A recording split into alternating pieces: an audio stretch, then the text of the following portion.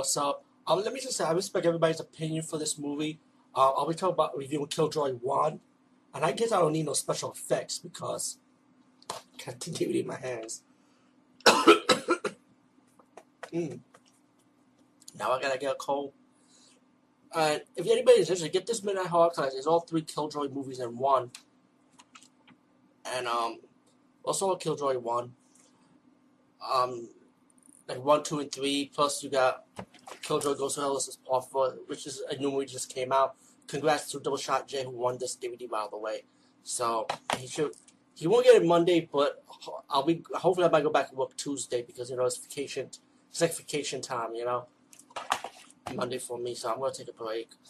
But Killjoy 1, pretty much a lot of people gave it bad reviews, so it kind of like gave me like a ton away from this movie for a long time. But since the trilogy came out and it was like maybe cheap, like $7 or $8 for this, I was like, you know what, that's a good fucking deal. Why not?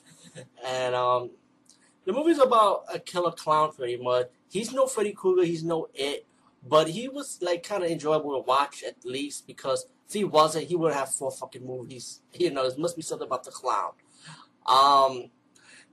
It's always this black guy, right? It's pretty much this movie has a strong black cast. I don't think was there any white people in the movie. You know what? I think Killjoy Part 1 had no white people in the movie. If I'm correct, it was all. Oh wait, there was one white guy, I think, or maybe he was Spanish. I'm not sure, but he was one light-skinned guy. Let's put it like that. But pretty much it was an all-black cast, which is awesome. You don't really see too much black people in horror movies these days, especially when it comes to all-black cast or like a black horror movie and black people can hold their own. You get this guy, this nerd. He's like a loser. He goes up to this girl, and he wants to ask her out. The girl's boyfriend comes in, beat him up, and then the loser guy goes in, he practices black magic to calm this down named Killjoy that he created. One of the thugs called the guy to come down, trying to say he didn't mean to beat him up. So the loser decided to go down. They kidnap him, trying to beat him up. They beat him up pretty much, trying to scare the shit out of him, and then by accidentally shot the loser. The loser died.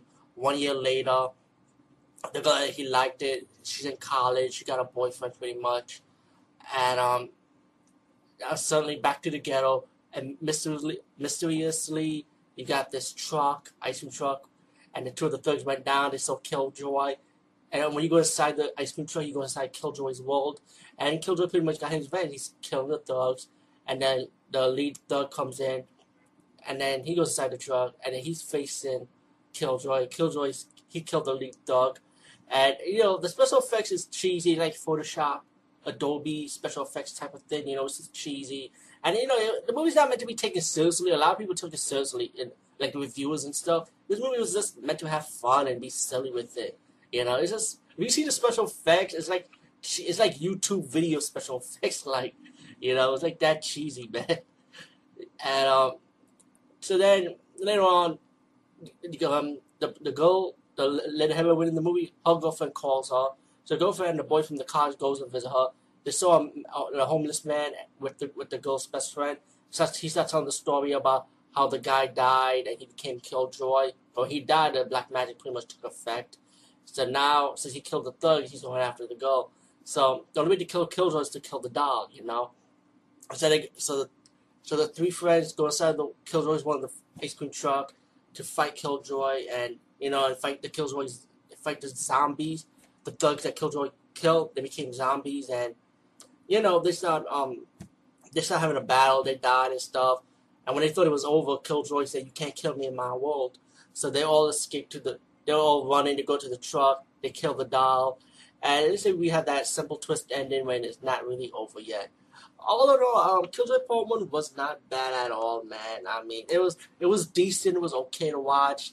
But again, if you get a trilogy like this for a good deal, I mean, it's not really a waste of your money anyway. Because I think maybe if you get badmouth this movie, I think you spend your $15 on this movie. That's why you was pissed off. Yes, you are. I waited. Ha ha ha ha ha. Now, Killjoy wasn't bad, serious. It was decent. I'm looking forward to Killjoy 2, but I see with the trailers these days, it's like Killjoy movies get better, with it every single movie, It gets worse to better or decent to better. But, yeah, Killjoy 2 will be the next review, and then Killjoy 3, and I woke up to Ghost of Hell. and then 2 more videos, a DVD update and my final book video, and it will reveal the new set I'll be on, and I'll be back on this channel after that. I know I'm people saying it. I don't want you people thinking I quit or nothing. I did not quit. So, peace, guys, and see you.